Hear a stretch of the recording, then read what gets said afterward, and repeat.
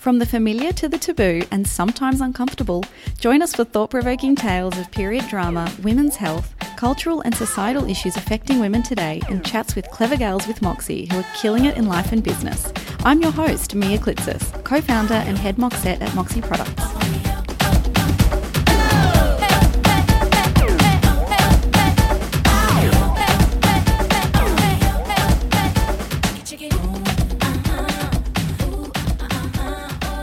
Hello and welcome to this week's episode of the Girls Got Moxie podcast. Today I'm joined by AJ Clementine, a Melbourne-based content creator and LGBTQI+ advocate who shares her struggles with growing up with what was only more recently medically diagnosed as gender dysphoria and its treatment, which for AJ came in the form of sexual reassignment surgery around 12 months ago. Her story has made national news headlines, and despite facing trolls and backlash along the way, she continues to educate, inspire and advocate for change by sharing her experiences, in turn helping other young trans people and those around them navigate similar journeys. As you'll hear in this ep, AJ so generously and eloquently shares her story and tells us all about her transition. We also talk why being trans is not a choice and what femininity means in today's society. AJ Clementine, welcome to Girls Got Moxie. Hello, thank you for having me. Thank you so much. It's so nice to meet you. We've had a bit of a chat over the phone and we actually just spoke then for about half an hour off mic. I feel like we could talk a lot, but it's really, really great to have you on the potty. Thank you so much for your time. I'm excited. Yeah, same. Tell us a bit about AJ. So I am a content creator from Melbourne. I started my YouTube channel like a few years, actually like my first year out of high school. I always was creating content in high school just as like a fun little thing to do on the side. But then I kind of saw a place to create content where it could potentially add a bit of visibility for girls like me. I do make videos about my transgender experience and just being really authentic and open about what's actually gone on in my life and how I navigated my own transition.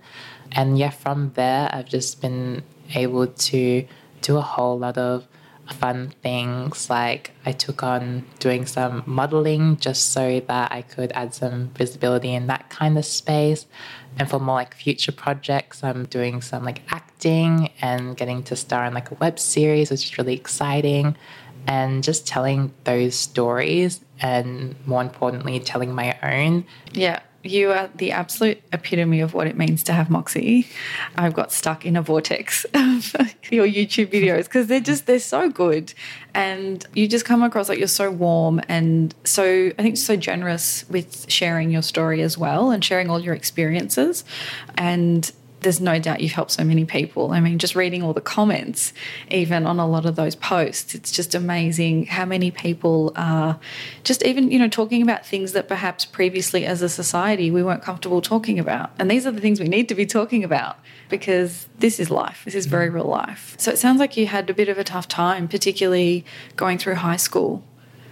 I feel like when I was growing up, it's very different to how things are now. There wasn't so much information around trans people. And if I did come across something trans related, it was like negative and something that I was like, wow, what's this? This is like crazy. How is this even a thing? So most of those years were like pushing this thought in the back of my head and like my parents being so like confused and also wanting to get help because I was changing from this happy child that would just like live freely and didn't really care what people think. I would dress up, and not saying that dressing up equals that you're a girl, but my parents were very open-minded and my mum would paint my nails and like would let me wear whatever I'd like to wear. And I thought it was just normal. Like I didn't really think anything of it. But when I started to realize as a child that the world wasn't what I thought it was in my head, it kind of started from like my mum being from the Philippines and not really knowing much English.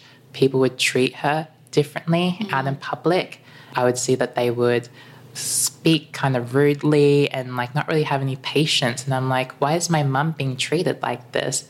So like having that as a child in your head, and then my mum was kind of just like, this is how people are, and like you could go out and wear dresses and grow your hair out and all that kind of stuff like that, but people will think it's weird.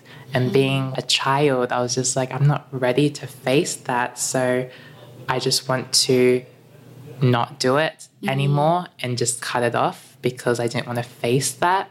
And props to all the children now who are just living freely and they don't care, and that's amazing. But there's so much stuff being built around that now where it's accepted. But back then it was kind of like, no, people will stare. And as a child, you don't really want that attention.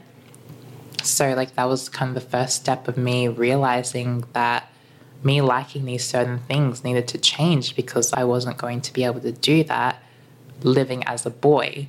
So my parents thought that that was kind of something that was making me unhappy, or like it was because of my anxiety and all those kind of things like that. Like I quit the choir and like all of these things I loved and just completely changed who I was going into high school.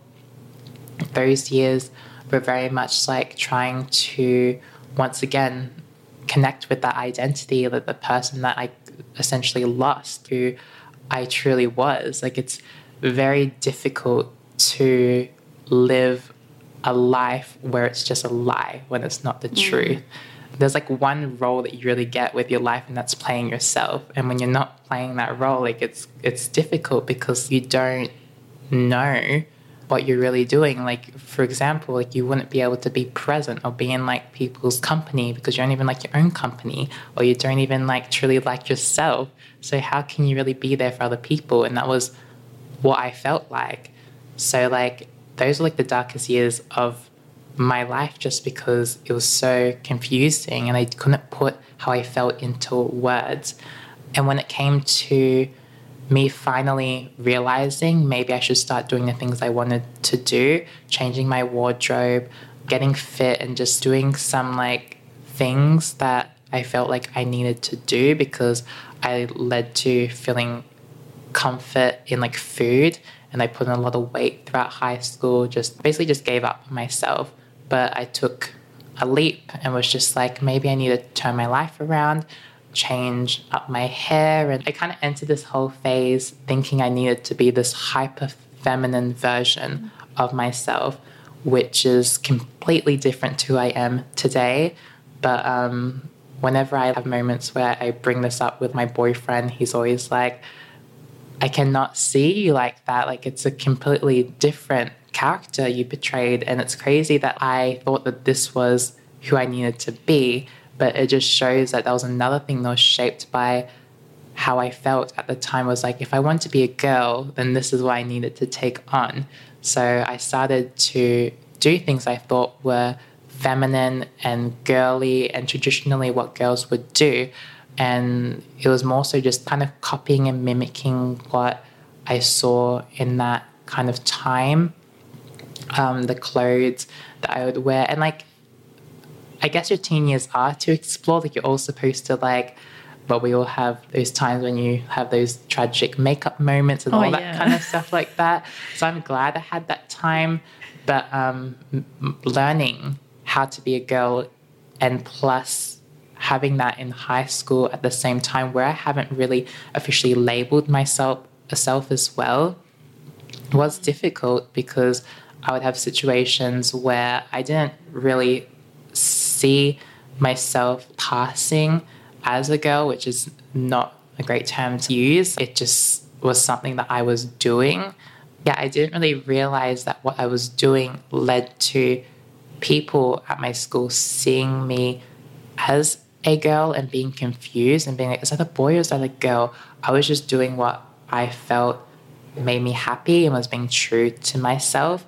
I was just going about my school life, and I would use the boys' bathroom because that's what society was kind of being like, you're a boy, so you use the boys' bathroom.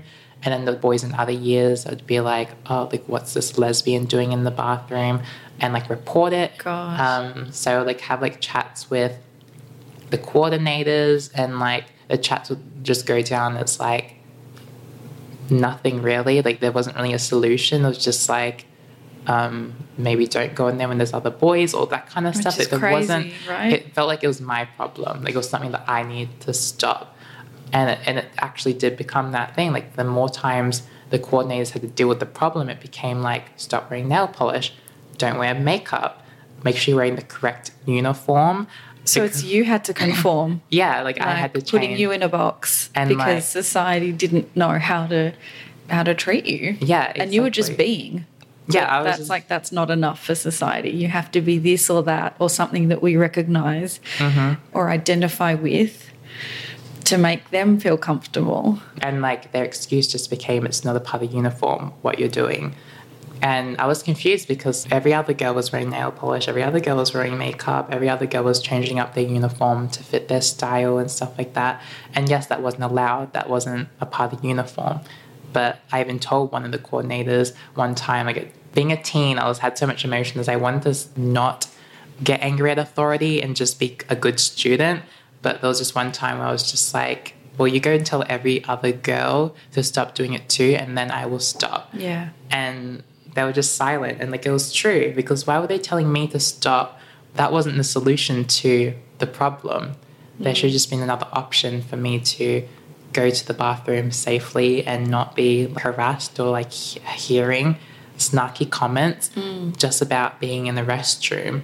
You know what I mean? It's crazy to think that, and to think that that wasn't that long ago. And thankfully, we've come a part of a way, I guess, in that now we've got gender-neutral bathrooms. And I feel like perhaps teachers and adults and just society, I think, is becoming more aware because of people like you who are so vocal and so open in sharing their experiences and just communicating how you felt. Yeah, because no one should be made to feel like that. And like you said, you're trying to establish your identity and you're conflicted about who you are and who you should be. And then I guess to not have that support from people that maybe you looked up to. It sounds like you had great support at home, which is awesome. Yeah. But then to not kind of get that same respect from society, I can imagine would just be so just really horrible to deal with. And, you know, that's your reality in everyday life. You're having to go to school, or for people that work, or, you know, whatever, you know, in whatever walk of life, would just be horrible to think that you can't just be because other people don't really understand. Oh, I guess it's like other people don't know how to be either, just in a different way. Yeah, or just not being informed about it, because like I wasn't informed about it. So it's just like, it's not, so the thing, I don't like blame the teachers or just my school for not having knowledge around it. It's just the fact of it just wasn't. No one really knew. They're going off what someone else is being told, that these behaviors are not good and you're supposed to stop it in its tracks, or like it's going to be better that way, which it wasn't, because I started not doing very well in school, and like I like took days off and didn't go to any like sports kind of things. Like I'd loved doing sports, like I would have done it, but the fact it was like single sex, I was like, no way in hell I was going to do sport with all these guys that just make fun of me and stuff like that, and be confused about why I'm in their group, and that I'll be like a dead weight because apparently I'm weak or something, all that kind of stuff. And I would have breakdowns where I'd like leave the classroom and just like go home.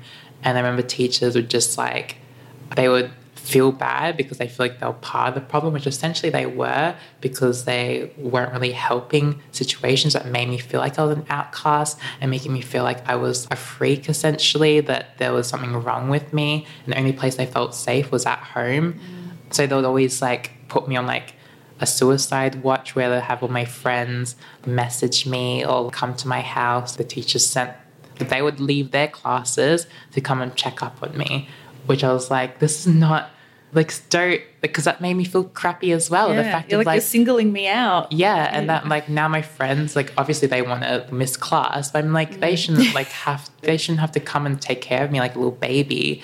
That's not cool for a teen to feel that way. But there was like one moment that was so like defying and like meant so much to me in my whole like beginning of my transition, where my English teacher at the time just gave me a news article clip. Like, he just cut it out and gave it to me. And it was just about, she's a pop singer now, named Kim Petras, and she's got some hit songs and she's amazing and killing it at the moment. But at the time she was in the news just because she was the youngest trans woman to undergo sexual reassignment surgery. And she had it at 16. So when I read about it, I was just taken back. Visibility and representation of someone who is in Germany and living their life as a trans woman and like literally living her life, and she didn't even like really label, like she wasn't going around, I'm trans, everybody. She was someone who went through puberty blockers and then went through puberty just like any other female would. So I went home and like studied her and like looked up all these kind of things, and that was just the stepping stone to realize there was people like me. And it wasn't just stuff that I've been hearing or that taboo stuff that people make fun of, or like when people think trans, it's like Thailand or something like that. And that's the knowledge I had. I thought that's only where it existed. And it was scary because I was like, there's no option for me, or there wasn't really anything I could do. So I started doing research and realizing that there was a reason to how I felt. But then again, in Australia at the time, you couldn't transition and undergo hormone replacement therapy unless you're 18 and older. So I told my parents, and the only option you could do was go into family court and sort it out that way, and then hopefully get hormones eventually, which some trans people did do at the time. That's a process. And once again, I already felt like I was such a burden on friends and just school, and then like I just didn't want to go. I just felt like waiting it out would have been the better option.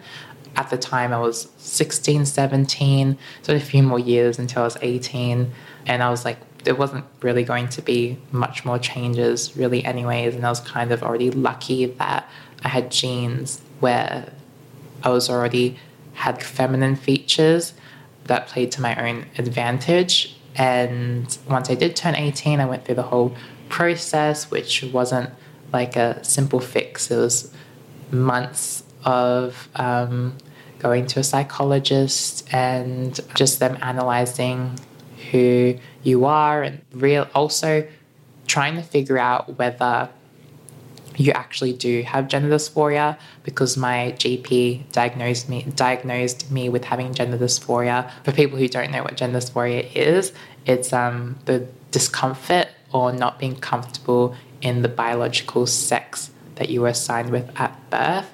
And when people do have gender dysphoria, the only treatment is to transition.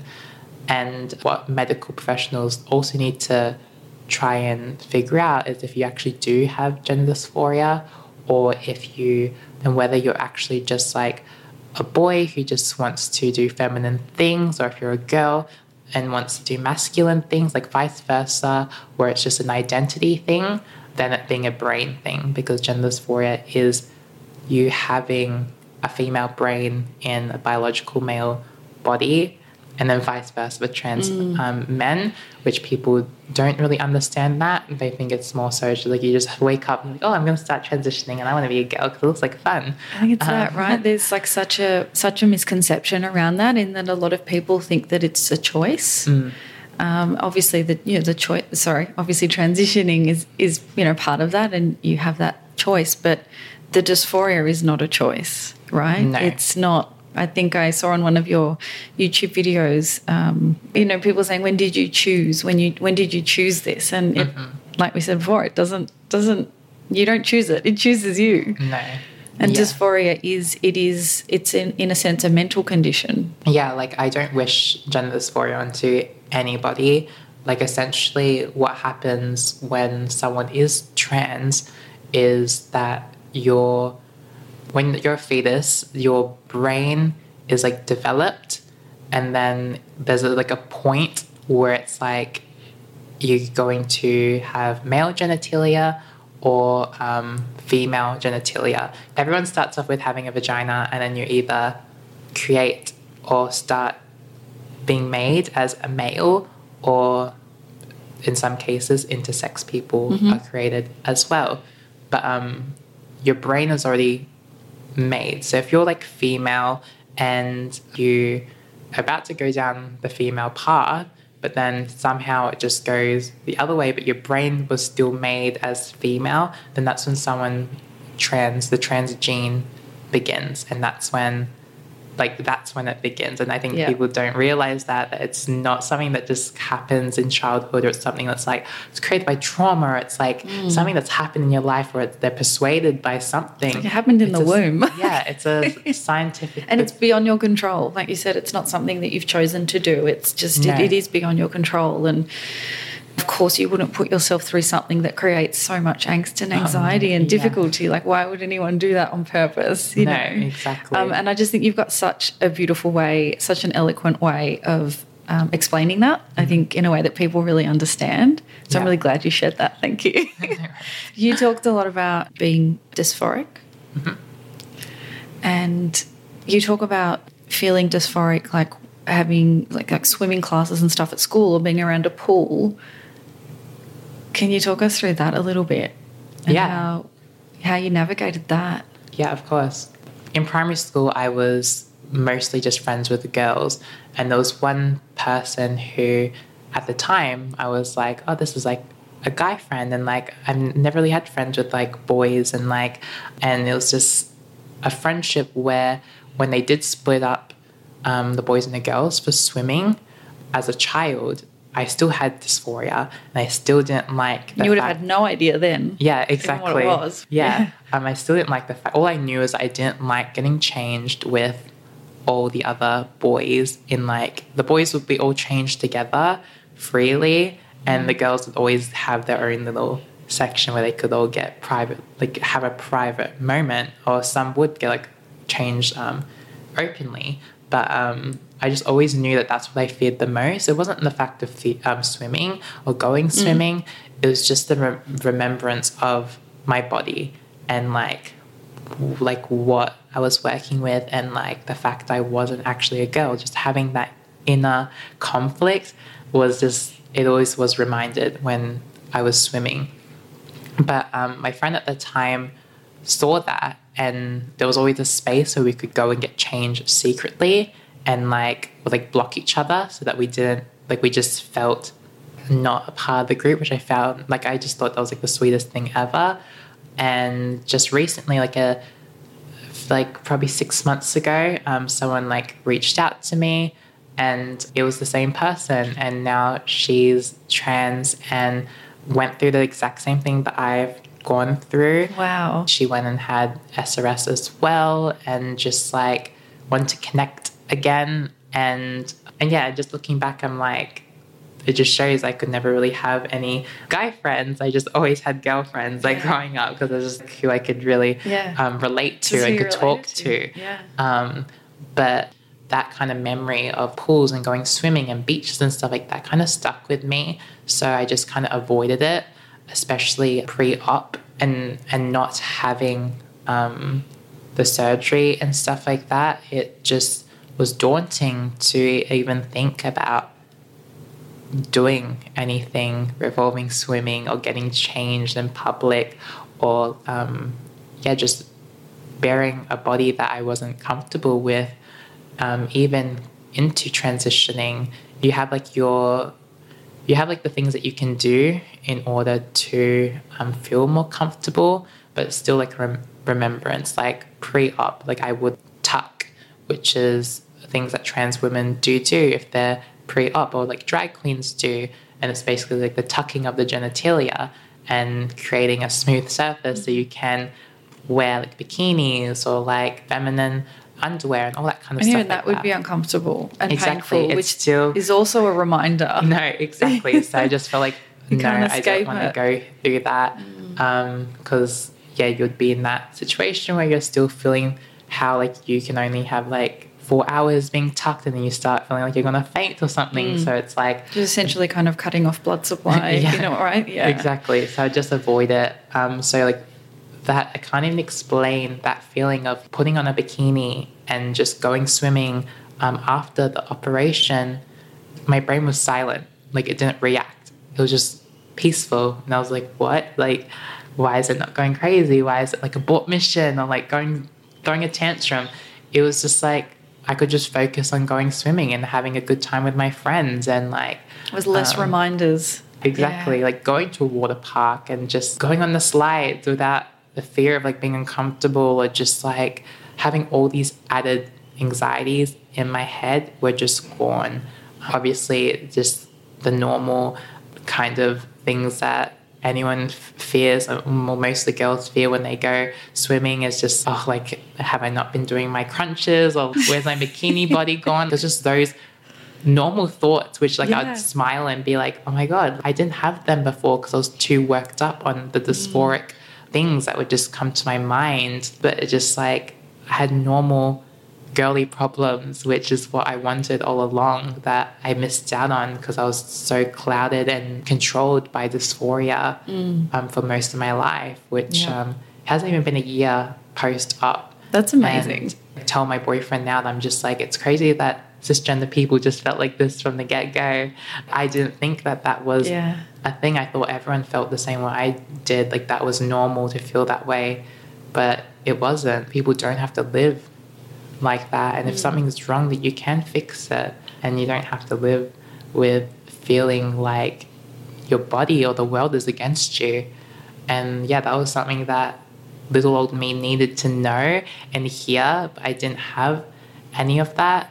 Just I needed that little clip of what my English teacher gave me. That was like your pivotal moment, wasn't it? It was, it was a beautiful moment. And like, he probably doesn't even know, like, he's done that for me. Wow, which is like, so like, I want to thank him. That's so powerful. It's crazy that someone took that step into a place where most people would feel like they're pushing boundaries or feeling like they're overstepping.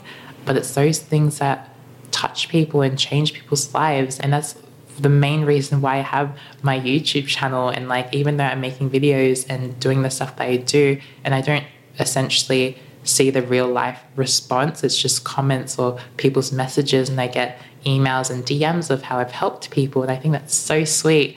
But the moment that made me realize it's so real is when the first year that I did VidCon Australia was in 2017, and I had someone's parent come up to me and they were in tears, and having someone else's mother cry to me and tell me how I helped their child, her just telling me about her son and how like he learnt or understood more about himself through my videos, and like he showed his mother my videos to start a conversation, and that's like so they powerful. connected on that. Oh my gosh. And seeing someone else's mum cry and just that genuine appreciation, I was just like, wow, I never thought, and I can't really tell anybody or give that experience to anybody because not many people will feel that.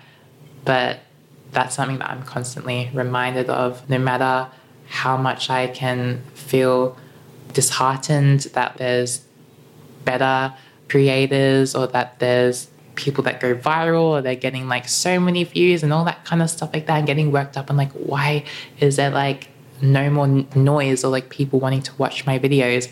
But it's not about that. It's about the people that you are reaching and the people that you're actually making the videos for, because at the end of the day, that's more important to me than numbers.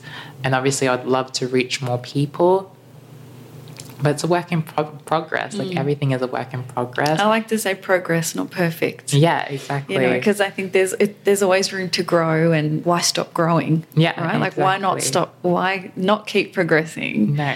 And I love that, and I'm a big believer that if you can help one other person, the butterfly effect of that is so incredibly powerful, because that young person that you helped, that you touched, they are likely to perhaps be that person for someone else as well, and that's just going to snowball. Yeah. And hopefully we get to a point in society where we're all completely understanding of each other and respectful of each other's choices and identities and pronouns and all of it. And it is the norm. Everyone has a different normal, and I just feel like we need to respect that. Yeah, exactly.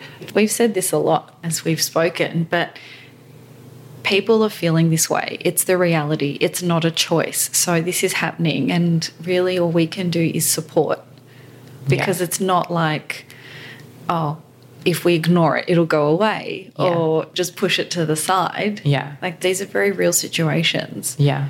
Exactly. And it's amazing there's people like you to be out there and champion them just through your own experience as well. Yeah. And it also gets people to change the way they think about things too, because another thing that going into the surgery, there was no info or like really anything about my surgeon and him like talking about the experience. As you were saying earlier, SRS is a treatment for gender dysphoria.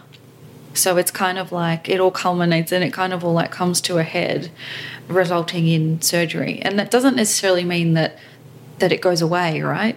No, yeah. Everyone's experience with gender dysphoria is different. So like when people and they shouldn't really be asking it, but like when they ask about the surgery is usually what people say.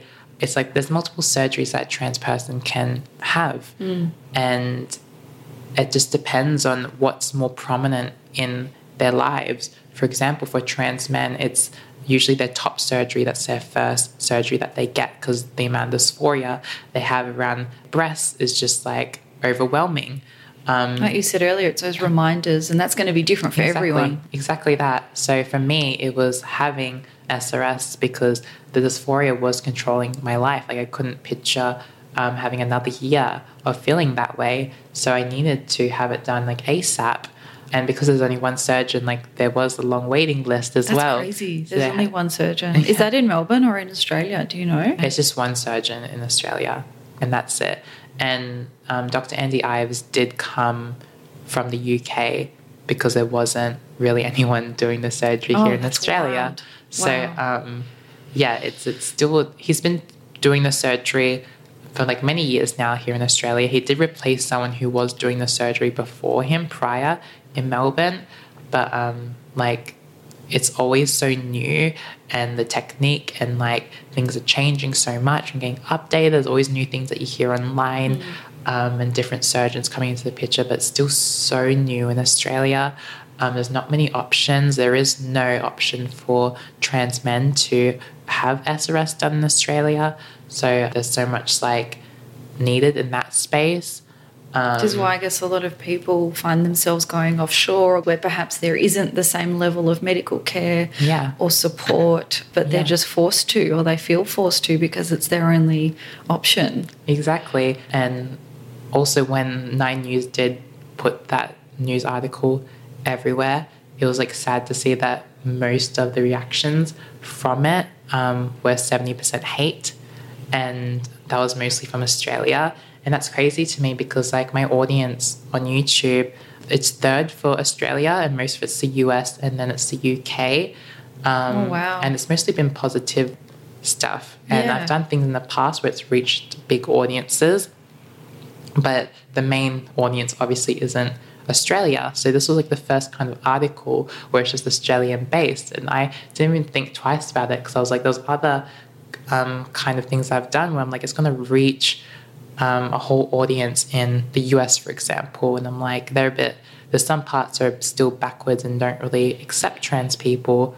But then it's like, oh, okay, there's still hate, but it's not as much as I thought it was going to be.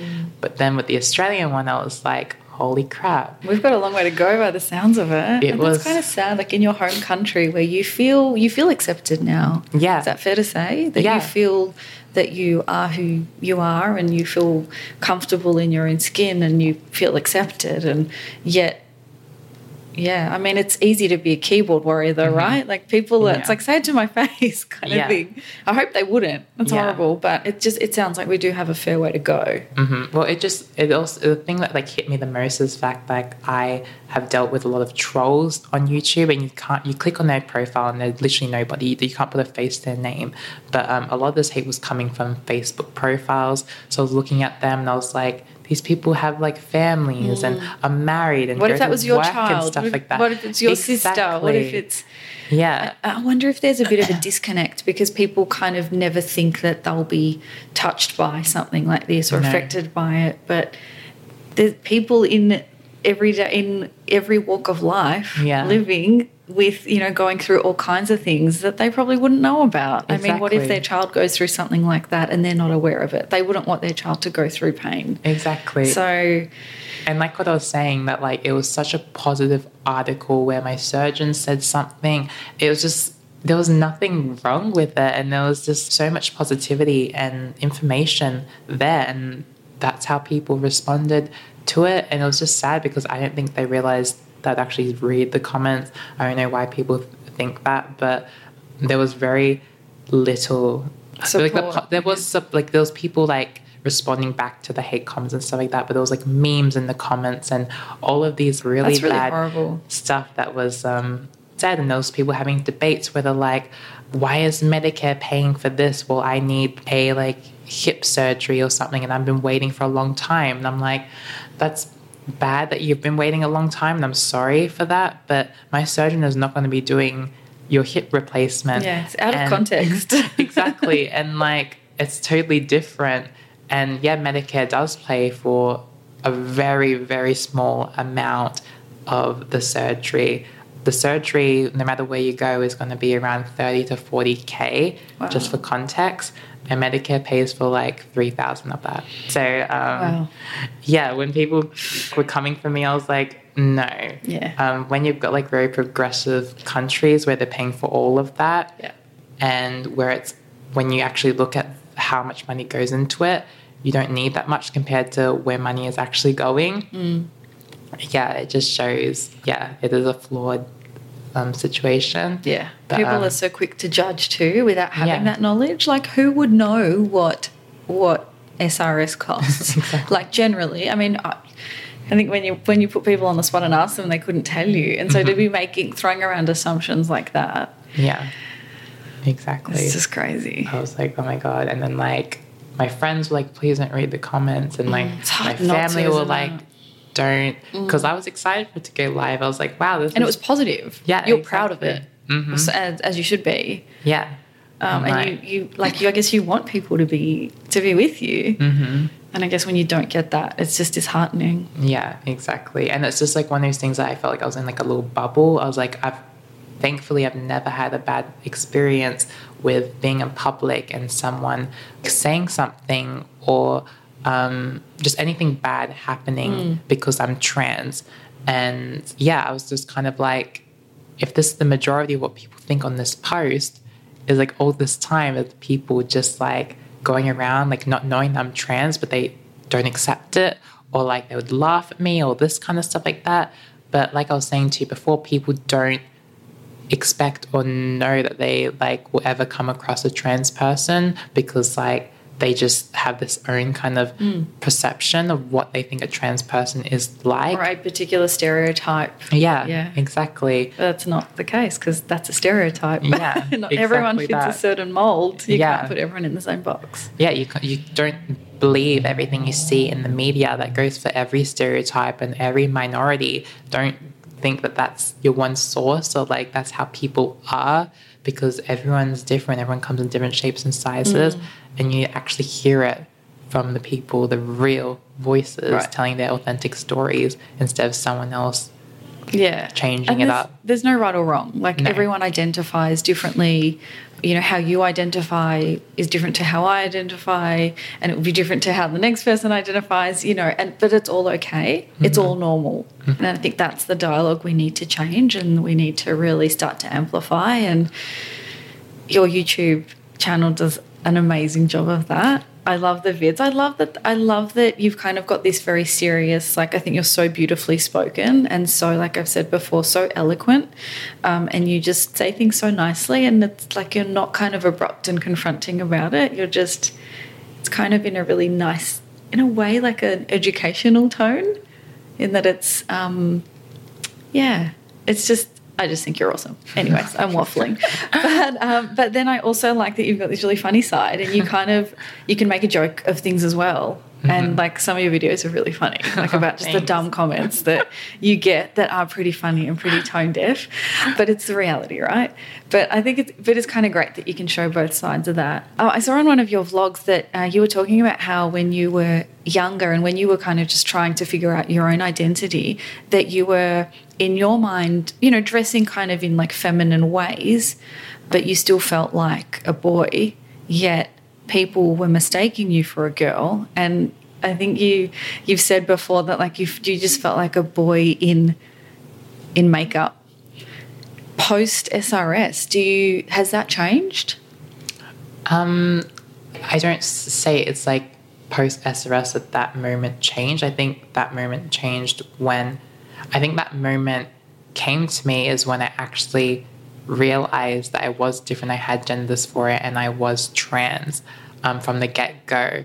The only reason I was feeling like that at that young age was because that's what was told or set out for me, thinking that like that's how I had to live my life, or that's what was like set out for me, not like it was a choice. I'd be like, okay, now that's your choose. Path. And yeah, right. Me feeling like that, I was never a boy, and I like don't, even though when people say like I identify as this, I identify as that, like I personally don't like to say that I identify as female. I just am female because, like I said before, it's a brain thing. I love that. And I was like female from the get-go. It was just a different way of like... You just had to navigate it in a slightly curlier way than some other people. Exactly. But at that time in my life, I did feel like I was like a boy in makeup because that's what people was like saying I was, and technically that's what I was. But I didn't realize that people were seeing a girl. Some people would actually see that I was just like any other girl, just with short hair. But I was I was navigating through that as well, and seeing that people see feminine things and associate it with a certain gender. Now that we know that there's no gender on items, we know that clothing doesn't have a gender, makeup doesn't have a gender, and there's more self-expression being able to be out there. Like you look on social media and there's all these boys who are like wearing nail polish and like changing up their fashion sense and stuff like that, and they're still straight, or like it doesn't really matter what their sexual identity is, but no one really cares, and like labels are starting to become less as time goes on. Like the younger generations don't really care for them that much. They're just like, it is what it is, and like they're just more accepting. Just be. Exactly.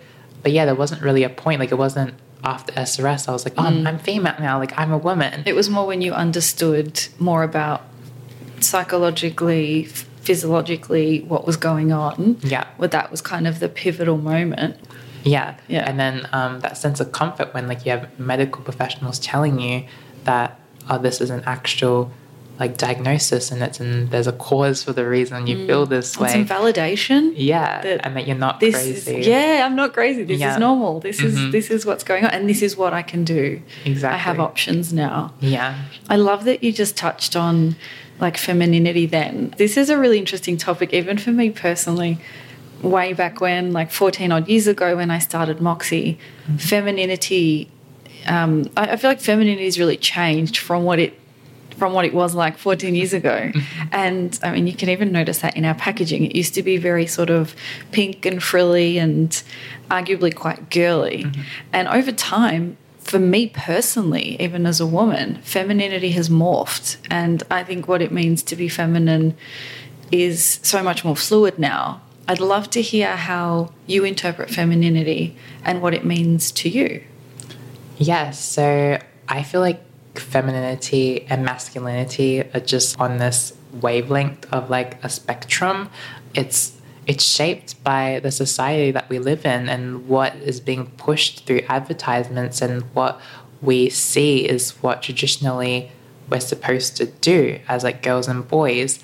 But for me, there's certain things in my life that I realized would help me feel a bit more feminine.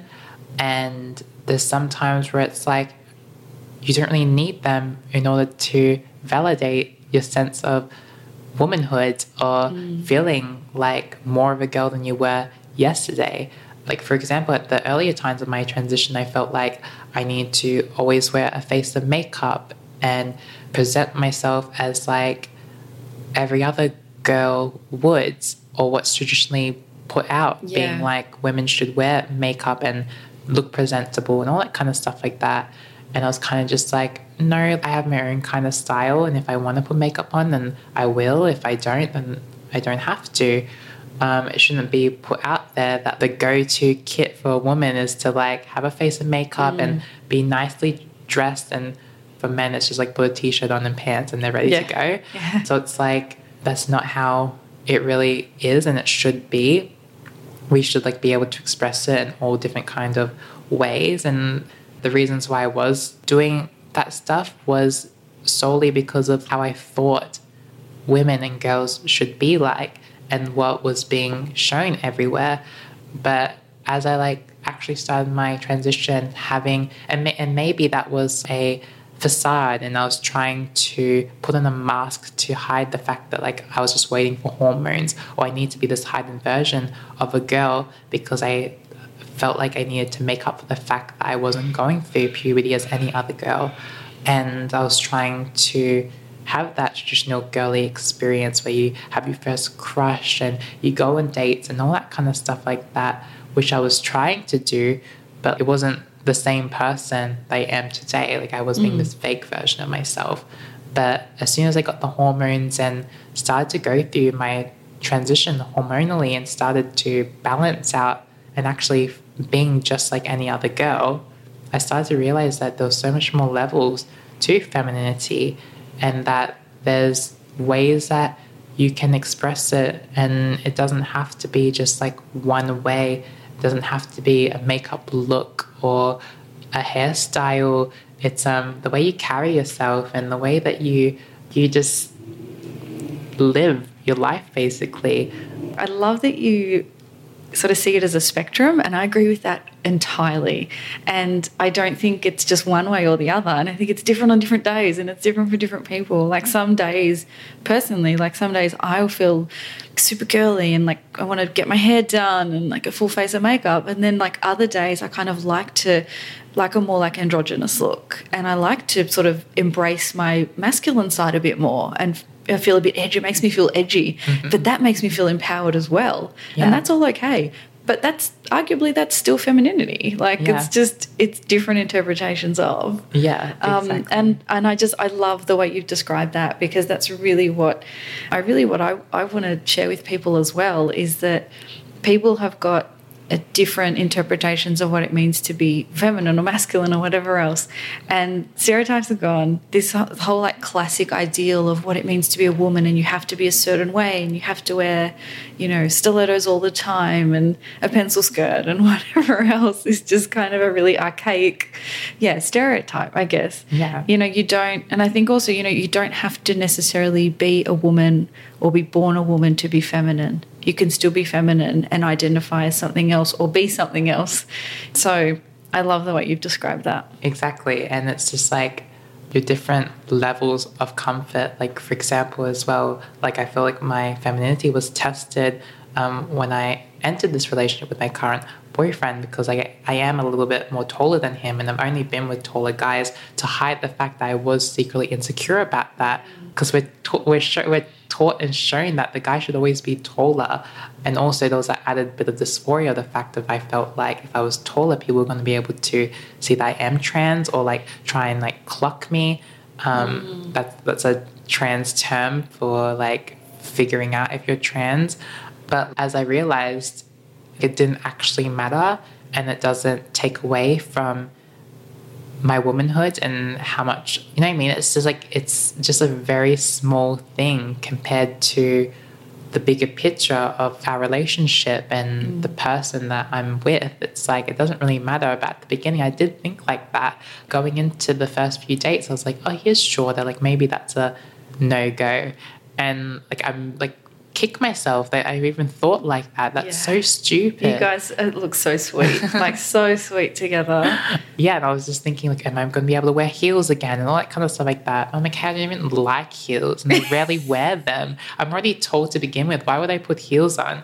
But it's just that added sense of like, I always wore heels in high school, and like I loved that. And the only fact I loved it because I thought I was being feminine and I thought I was expressing it that way. But no, there's other ways that you can do it, and like, it shouldn't really matter. So good. What's next for AJ? So, you're doing a lot. There's a lot going on. Yeah, there's a lot happening. Like, I took a big step and I left my job, and I'm still navigating that kind of life. It feels weird not having the office job and like doing that. In the near future, I'm going to be on a web series that I did mention briefly at the beginning, which is called the Phased series. And it is based on a true story that happened in Melbourne, and it's filmed in Brisbane. But it's a web series based around these teens in their final year of high school, and navigating their like school life while creating a queer formal that is a thing that is set up by -18. It's a LGBTQI plus youth organization that started in Melbourne, creating queer formals for youth under 18. And it's become bigger things now. So they do like taking them to concerts or doing like activities for teens under 18 where they can meet and see that there's other people like them, because sometimes it can be difficult if you're in the outer suburbs and you don't really have anybody to relate to. So that's important. And now it's like branched out to other places in Australia. But the core of the story is when -18 held their first queer formal, a bunch of lobbyists bought out all the tickets so that none of the children could go to the queer formal. I was actually in my 10th year of high school around that time, I think, and I heard about it. Being at that age and just coming to terms of who I was kind of like, oh no, that's scary. Like, is this the community that I want to be a part of? Because it's getting so much hate. And I was scared. Like, I feel like if that was another added layer that wasn't in my teen years, I would have felt more confident with owning up to who I was and coming out to myself, which is the most important step for people within the community, is the first step of coming out to yourself, because then you can openly express that to others, and that conflict is just crazy in itself. But yeah, so that happened around that time, and it's based around when -18 did hold that formal, and the fact of these people buying up the tickets thought that they were stopping the formal, but it actually put money towards the formal, and the formal became bigger and better than what it was going to be to begin with. Talk about karma. Yeah, so they've actually bought the tickets, which like put more money into the formal, and then they could release more tickets, and then the kids could still go. And there was this really beautiful moment where these LGBTQI elders like stood outside the formal and created a like barricade so that all these kids could, I got like goosebumps just saying that, but all the kids could enter the formal without the parents and stuff like protesting. They protested the formal. God, that's horrible. And yeah, they blocked it so that they wouldn't see it, and they could just go in and take whoever they wanted to take, wear whatever they wanted to wear. And yeah, they're recreating that, and it's going to be so cool to actually like be a part of that, and to be able to portray a trans girl in high school and have it being a main character as well is huge. Like, we need more trans characters and having them as leads. And that goes for all minorities. Enough of the side characters or the depressing, sad stories. Like, we need the real, authentic, like, life stories. And she's going through high school, going to the formal, and has an epic love story, which is going to be so amazing to portray that too. And also showcasing what it's like to be trans and having dysphoria, which is important. And the writers are doing a great job at navigating that real experience by talking to me, also getting other experiences, so it's not just biased on my behalf, but yeah, making sure that it's like going to educate people, but more so the characters being created so that trans people can be like, wow, that's me, like I feel exactly the same as that person, that's my experience right there. So it's going to be a beautiful moment, and I feel so honored that I get to be a part of that. And I'm just so excited. Power to you. It's going to be epic. I can't wait to see it. Wow, we've covered a lot. Is there anything that we haven't talked about that you want to talk about? Like, is there anything in particular? Is there a particular message that you kind of want to amplify? Or, yeah, is there anything that you think we've missed? More so, I just like to put out there that you shouldn't really think that how you're feeling or what you're going through at the moment is forever. Things do change and things are temporary as well. How you feel now might not be how you feel in a year's time.